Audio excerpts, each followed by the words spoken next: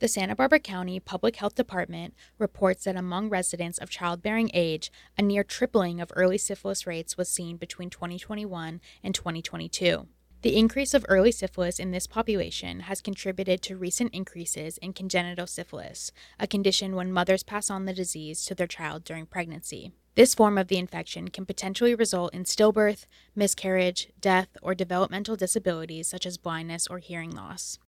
The CDC said that cases have reached, quote, dire levels in the United States. More than 3,700 cases were reported to the agency last year, 10 times the amount of reported cases in 2012. Social and economic factors have been playing a role in creating barriers to high-quality prenatal care and ongoing declines in the prevention infrastructure and resources. According to a CDC report, last year, 51 cases of congenital syphilis resulted in infant deaths and 231 in stillbirths. But almost 90% of those cases could have been avoided with timely testing and treatment during pregnancy.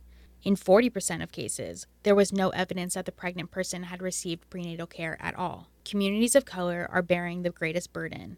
As CDC data shows, babies born to Black, Hispanic, and Native American mothers in 2021 were up to 8 times more likely to have congenital syphilis compared to babies born to white mothers. The agency recommends that all pregnant women get screened for syphilis via a blood test at their first prenatal care visit, but in an ideal scenario, they would get screened as soon as they see a healthcare provider. Doctors are calling for more testing and treatment in emergency departments, prisons, and substance use treatment facilities, settings that see patients with otherwise limited access to healthcare who are at high risk of syphilis. They also argue that those screenings should still be covered by insurance.